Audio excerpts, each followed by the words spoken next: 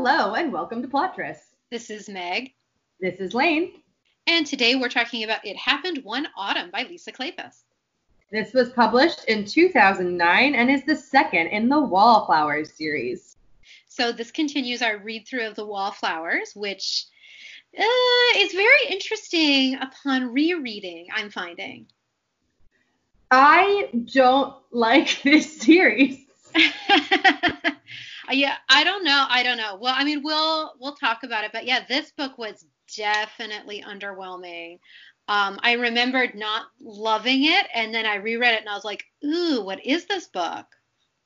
Well, and I know the most beloved is the next one, Devil in Winter, and I have stood by from the time I read this that St. Vincent's actions in this book are too irredeemable for him to then become a hero. And I am even more solid in my convictions after this reread. He is awful. He's pretty bad here. I think a lot of characters come off really poorly in this book. Yup. So, all right, let's get into it. Headstrong American heiress Lillian Bowman has come to England to find an aristocratic husband. Unfortunately, no man is strong enough to tame the stubborn beauty's fierce will, except perhaps the powerful and arrogant Earl of Westcliff, a man Lillian despises more than anyone she's ever met. Marcus, Lord Westcliff, is famous for his icy English reserve and his supreme self-control. But something about the audacious Lillian drives him mad. Whenever they're in the same room, they can't stop themselves from battling furiously to gain the upper hand. Then, one afternoon, a stunningly sensuous encounter changes everything, and Lillian discovers that beneath the Earl's reserved facade, he is the passionate and tender lover of her dreams. What neither Westcliff nor Lillian suspect, however, is that a sinister conspiracy threatens to destroy any chance of happiness. After a shocking betrayal endangers Lillian's safety, and possibly her life. Will Marcus be able to save her before it's too late? This is a terrible book jacket. In fairness, this book has no plot. It has absolutely zero plot. So what were you going to put on the book jacket except a very sterile summary? Also, yeah. I can't read sinister anymore without thinking sinister. I was like, oh my gosh, is it a sinister conspiracy? Because it should be. It would be more interesting. So our random number that we have for our own summaries this week is 3. And mine is Westcliff finally falls. Yeah, because if you've been listening to the podcast, Westcliff has appeared in almost every single one of the Lisa Kleypas books that we have reviewed. So he's been built up for quite a long time as the perfect hero. Mm-hmm. The enterprising Earl who doesn't look down on industry, who has a business sense, who has a very strong moral code, who has friends from all over. You can tell he's like Lisa Kleypas's ideal man. Yeah. All right. Here's my three-word review or 3-word summary. Perfume is personality.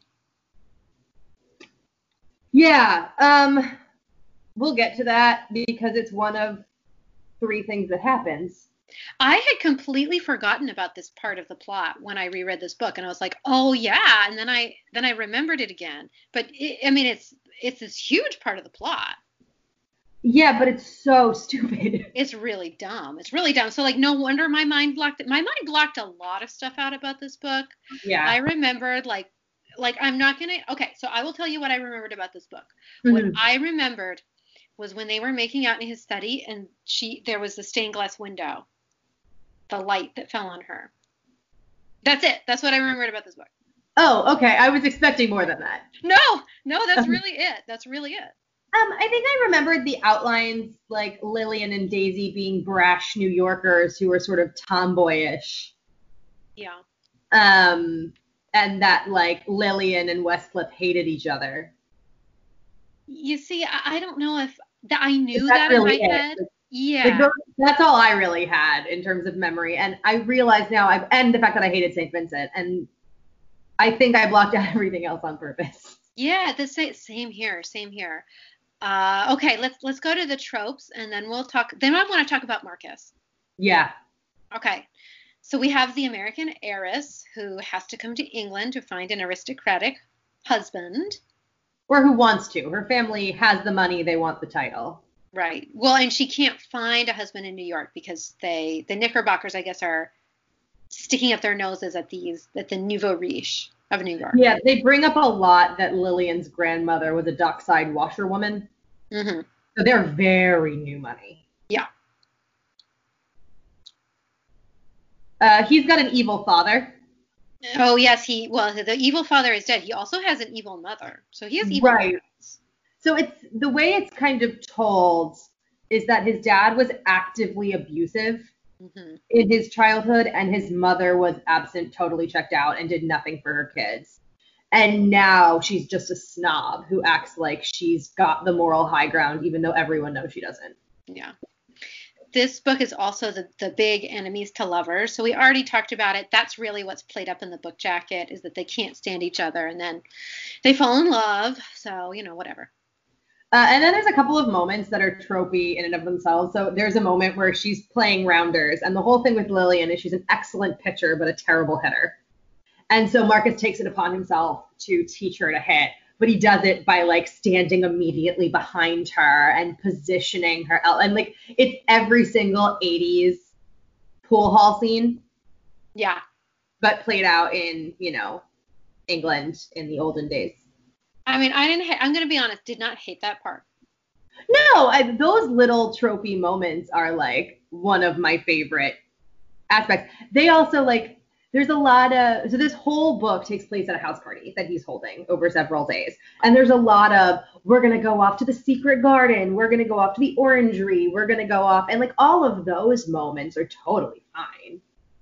But yeah. There's the big emotional waltz. Mm-hmm. Like all of that really plays out here. There's even a library sexual encounter, which I hated. Yeah, hated it. It was awful. So there's a lot of tropes. It's just, this is a very beloved series, and I don't understand why. Well, I'm going to be honest. I don't see a lot of love for this book specifically. I think this book is the weakest of the whole series, for sure. I forget the fourth one even happened. At least this one I know is Marcus's book. Right. Well, the fourth one is Daisy's book. Right, but I literally remember nothing about the dude she ends up with. Yeah, but I still feel this is the weakest book because we'll get there when we talk about Marcus, but basically it's kind of, for me, it's like character assassination for Marcus. Oh, okay. So we'll get there. Okay. And something I did want to talk about though is that I think it's very interesting because 3 of the 4 books happen at Marcus's estate. Yeah, the first one, Annabelle and Simon hook up mostly at a house party. Clearly this one's all a house party. Next one is not at Marcus's estate at all, but then the final one all happens again at the estate. Yeah, I didn't remember that. Yeah, I don't know. This is just interesting too because, and not only that, so this series happens there. Worth Any Price happened here. Again, the Magic happened here. Well, again, the Magic with his sisters. So Again, the Magic, right, was there, but so Worth Any Price, though, it starts in a significant portion is at Marcus's estate, and then the Hathaway series as well. 2 or 3 of those books happen in Hampshire. The first one is really significant. Right. Yeah. So I don't know. I'm just interested as well because it does make me kind of want to go to Hampshire and be like, oh, is this place really the idyllic wilderness that Lisa Kleypas did? Well, and the Ravenholds too is in Hampshire. So it is interesting. At his estate, there's also a magic wishing well. There's a magic wishing well, yes. So maybe it's just that. Like there's something in the magic ground that magical. Yeah. Romantic. All right, let's talk about Marcus. Basically, Marcus, we just talked about how there are at least 3 books before this one that have Marcus as some kind of a character. Mm-hmm. So for at least 3 books, he's been built up. he's like this amazing character. He survived. He's a childhood abuse survivor. So he's survived abuse in his childhood. He's now a loving brother. He's a supportive friend. Like Lane said, he's an earl who's very traditional. He has one of the oldest titles in England, but he's also not afraid to embrace the new. He's leader of industry. He's making money. He's the richest peer in England. Exactly. He's stubborn, but he's open-minded. He apologizes when he's wrong. I mean, he's like the perfect man, kind of. He's not afraid to get his hands dirty. He's taller than her, but not too tall. Like, she even says, like, waltzing with St. Vincent is so weird after waltzing with Marcus because she feels like she has to crane her head. It's like every little detail about him is described as perfect. Yeah. He's one of just unrelated, but I thought of it right now thinking of the waltz sequence. Why does everyone think of brown eyes as exotic? I don't know. I guess I don't know. I have brown eyes, so I'm very exotic. I just don't think even in like this northern European countries where lighter colored eyes are more common, you'd still be shocked to see a brown-eyed person. It's still like the most common. I don't know. Don't ask me that part. That's weird. But if you heard our episode on Lady Sophia's Lover, we talk about one of Lane's theories, which is that there are two kinds of men, two kinds of romance heroes, right? Oh, yeah. Yeah, there's the bad guy who will go good for you. Or there's the good guy who, if he has to do something villainous, it's for you. And Marcus is the second kind of hero. He is the best person. He is the best. He's moral. He is ethical. He doesn't lie. He doesn't lie. If he does something bad, if he gets in a fight or whatever, it's to protect you. Well, and like it's from the littlest thing to the biggest thing. So like she's very nauseous at a dinner, nauseated because a calf's head gets served, and he lies about a species of butterfly to quickly get her out of the room so she doesn't embarrass herself in front of everyone. So it's like even those little moments of rescue that involve slightly unethical behavior in his mind, it's only to protect her. Right. So, and I mean, usually I love this kind of hero. Yeah. Oh, the problem with this book isn't Marcus. It's Marcus plus Lillian. Yeah, it's Marcus and Lillian together. Lillian is such a boring character, and I do not find them well suited at all. Yes, I would agree with that completely. You're supposed to believe that what they have in common is sort of their innate defensiveness and protective instincts combined with their like stubborn temper. Like they both are easy to goad and don't know it. But I don't understand why that makes, like, that's supposed to be what they have in common is this, like, passionate temperament. And I actually don't get it. Like, how that would make a well-suited couple. Yeah, I don't get it either. I don't usually have a huge issue with this, but in this case I do. So he's 35 and she's 24. She's just not mature enough for him. She's also a very young 24. Exactly. Like, I didn't judge them stripping down to their, like, chemises and playing rounders until I'm supposed to remember like a 24-year-old did that. Yeah. Yeah, she doesn't act 24, she acts 17. Yeah.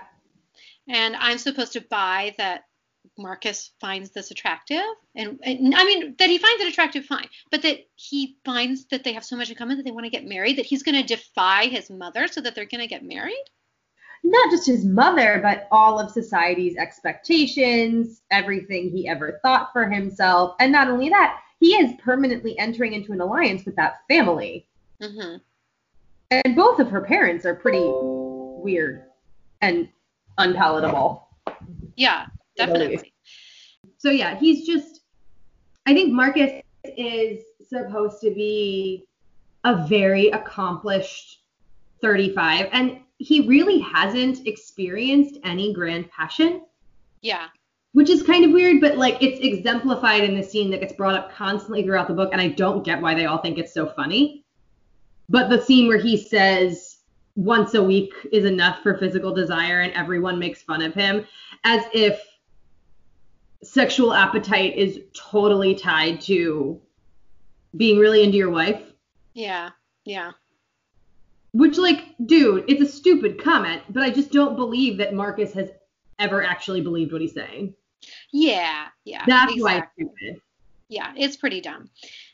But I think also the other thing to me is that so he is 35. He's the richest peer in England. Mhm. He's this amazing guy who goes his own way. Everyone already knows he goes his own way. So what, like, really, this isn't a huge conflict for him to marry Lillian Bowman. She's just a rich American. Who cares? It's not like he's going out and marrying an ex-prostitute or decides to marry his mistress. I honestly wish that this had been like, what if he married one of St. Vincent's cast-off mistresses? Yeah. No, and Yeah. that would have been way more interesting. I think the issue too is like this is a period of time in English history when a lot of peers were marrying rich Americans. Mm-hmm. The only reason it would have been particularly weird for him to do so is because he didn't need to. Exactly. But it's not like it was socially ostracizing. Yeah. So that's the whole thing is the conflict was played up to be this whole thing that I don't think it would have been. Yeah. You know? Other than his mother's disapproval, but he doesn't give two shits. Yeah, and his two sisters have already married Americans. Well, McKenna's not an American. He just he's naturalized at this point. I don't think naturalization was a concept back then. He's American now. All right, that's all I'm saying. They live in New York, so it's good enough for me. Westcliffe's sensibilities are hot. I don't buy that someone with his sensibilities would be into a naive New Yorker whose only real character trait is reckless behavior, being into sports, and having a really good nose. Exactly. I agree. And I also think, well, I had major issues with some of the sex scenes that I ended up really taking away from Marcus's character for me. Yeah, I don't understand how anyone portrayed as noble as he is would, one, try to make a grand declaration of love to a woman who's so drunk she can't pay attention to what she's saying, let alone then follow it up by having sex with her for the first time. Exactly. It was not very honorable. And completely out of character. Yes. I mean, this is a character that's been built up. This is the 4th book that talks about Marcus. This is a character that's been built up for 4 different books. And at the peak, at the point where he has to make a very moral decision, he falls down on the job. So. Yep. And you don't really get an explanation as to why. Mm-mm. And it's not the question of having sex with her without them like talking through their issues. My problem with this scene is literally how drunk she is. Exactly. She's hammered. She is so drunk. She doesn't know what she's doing.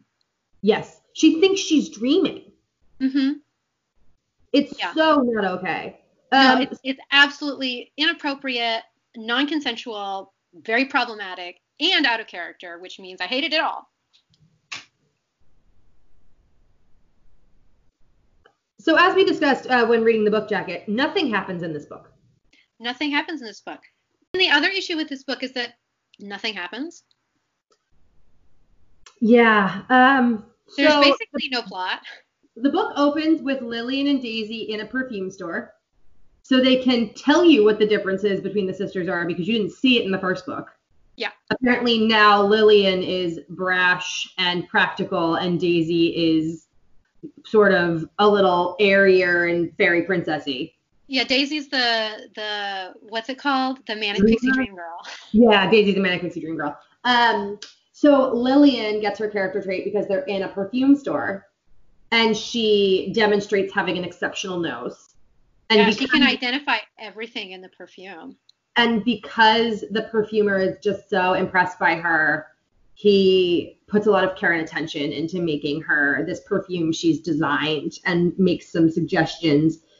And you would think, wow, is this going to lead to her being a businesswoman, to running a perfume shop? Is this going to lead to character growth? No, what it leads to is everyone thinking this perfume is magic because it smells good. Yeah, it's like it's an aphrodisiac perfume, apparently. But you know what? It only works on men who are already attracted to you. I don't know. I mean, hey, whatever.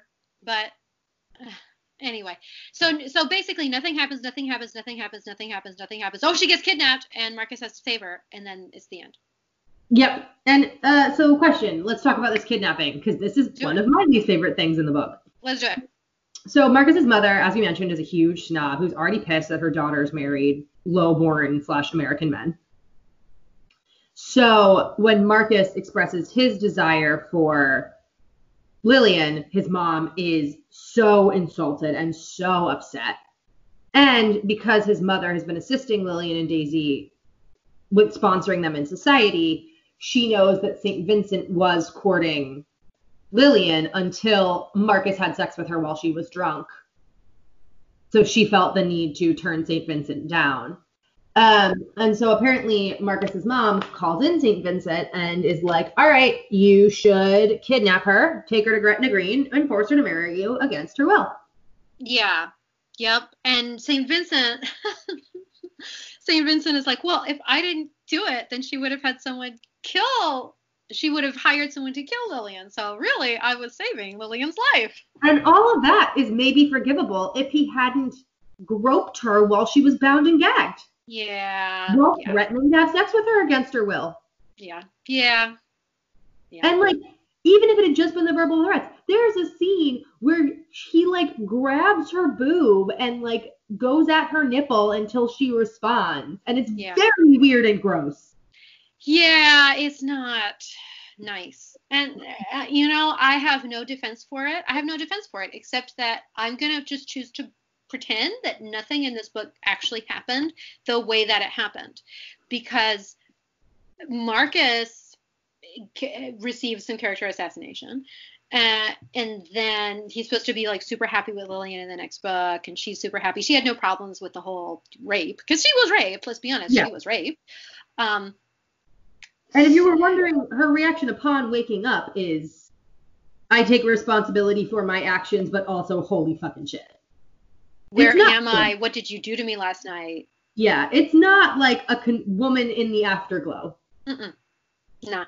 So, I mean, basically, I continue to read and enjoy, because I actually really, really like Devil in Winter. And honestly, I think it must be because I just decided that nothing in this book actually happened. This is a fever dream. None of it happened because Marcus is an amazing guy and he would never rape someone. Yeah, that's fair. So of course Marcus gets to her in time. Yeah. He takes her back, marries her, and that's the book. And that's the end. Offensiveness. We have already talked about this, but Marcus has sex with Lillian while she's drunk. I'm not talking about drunk. I'm talking drunk. Yeah, like she finished all that was left of a bottle of spirits. Gets the bottle stuck on her hand. He has to get it off of her hand. And while all of this is going on, when she's like, ooh, I want the pear out of the bottle, is when he starts talking to her about how he has feelings for her and he doesn't want to resist them anymore.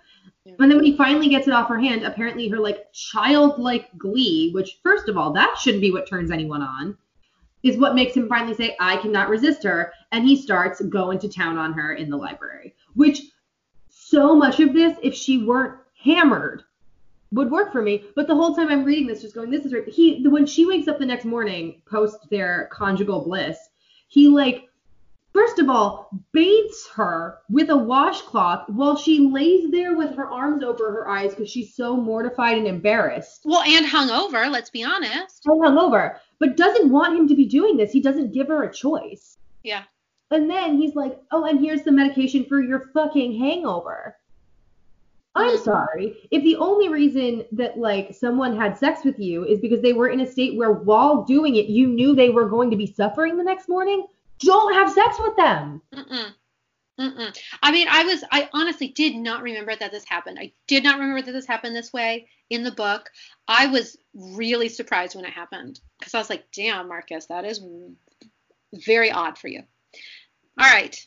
Yes, and then we talked about how Lillian gets drugged and kidnapped by St. Vincent at the behest of Dowager Lady Westcliff. So that's pretty offensive. And then, yeah, St. Vincent kind of threatens to rape her and then fondles her after he chains her to the bed. Like, physically demonstrates that he could if he wanted to. And I guess you're supposed to think it's noble that he doesn't. I don't fucking know. Oh, I don't think you're supposed to think that it's noble that he doesn't. Then how is he the hero of the next book? Because, like I said, this didn't actually happen, Lane. This is all a fever dream. Got it. Okay. So let's talk about the sexiness kind of chronologically. Okay. Because Marcus starts to have, more and more proximity to Lillian, can't resist her, and he's clearly like fighting himself over how bad he wants her. Yeah. And so a lot of the makeouts are really charged and have a lot of build-up and are actually pretty sexy to read. The makeouts are very, very sexy. So, like, and they're also kind of clandestine and hidden as well. Yeah. So, which kind of adds a little bit to the sexiness, because not only is he resisting the sexual attraction, he also is like, this isn't the time or place, but I just like can't. Her dad is right there on the other side of this shrub, but whoops. Yeah. But that makeout, for all that it's sexy, she also never consents to that. No, she doesn't. Bashing his chest to make him let go of her the whole time. Yeah. And then calls him an ass or a son of a bitch at the end of it. Yeah. She's like, that was not cool. So even as I'm saying, well, it's sexy because they're all clandestine, the first one's not super consensual. Yeah. Well, and I'm wondering, like, is this supposed to show, so the fact that he is acting out of character, is this supposed to show that this is why they're meant to be together or something? But it's not a good out of character. It's no, not I know. fair. I know. I'm just wondering, like, what was supposed to happen.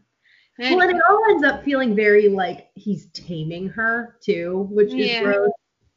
Yeah. Anyway, and then all the sex is really bad because all the sex is really bad. And then the one scene that stuck out in my head, because I will say Kleypas is a good writer, and what she does really well, in my opinion, is this really nice imagery. Mm-hmm. Like I always get a really nice picture of the setting wherever it is.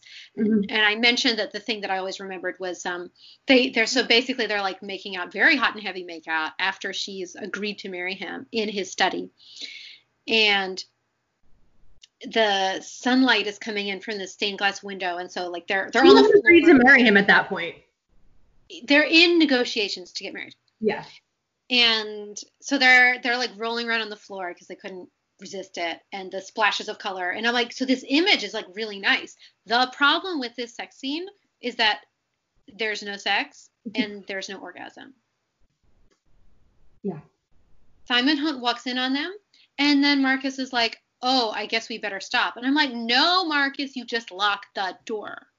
Also, can we talk about the really weird scene that I think I've already blocked out in spite of skimming this last night? That he takes her to the butterfly garden, mm-hmm. proceeds to almost ravish her, mm-hmm. and then he pulls his fingers out of her, stands up, and is like, see, you are an innocent. You let me get that far with you. And then makes her feel bad about it. Like, I actually think none of this book is sexy, and I'm just trying to defend it because I want Westcliff to be sexy. That's the problem. The problem for this book is that Lillian and Westcliff shouldn't be together. And Westcliff shouldn't be a rapist. Yeah. Yes. Yeah. I mean, that's it. So I am going to choose to believe that none of this book actually happened. So I think overall, I would actually recommend not reading this book. It's absolutely the worst of the four, in my opinion. Maybe you could like Devil in Winter if you didn't hate this. Yeah, I will say that I read Devil in Winter first before reading this. That makes sense. Yeah, and I probably read this, and by the time I got to the end, I was like, meh, whatever. You know? Yeah, I don't know that I could whatever this book. The first time I read it, I was so mad about St. Vincent's behavior, and the second time, I'm like, wait, Marcus also sucks. Wait, Marcus? It makes me feel, I just wish Marcus had a deserved love story, because he did not deserve the love story that he got. Yeah, I mean, this is a 24-year-old petulant kid. Who's rich. Yeah. Yeah. He should have married a widow or a fallen woman and forced society to accept her. I mean, but even if it was, or like a businesswoman herself, like living in disguise, or a woman who ran a brothel. Yeah. Someone industrious who actually like did something with the brains we're told Lillian has. Yeah. Yeah, I agree. Westcliff was a better character and is a better character in other books after you finish this one. But yeah, this book, skip it. I hated this book more than I thought I did. Yeah. It doesn't hold up well to rereading. No, don't. So if you read this once and you're listening to this podcast and you're thinking, well, I didn't think Marcus was that bad. You know what? Don't reread this book and just live in that memory, because I wish that I could. Same. I want to remember the Marcus of all the other books and just like not know anything about his relationship with Lillian. Yeah, they got married and they're in love, which, okay, that's great. He married an American soap heiress. Cool. Yeah. Done. Well, we really hope you enjoyed this episode. Thanks so much for listening. And if you're enjoying the podcast, please rate, review, and subscribe. Talk to you next time.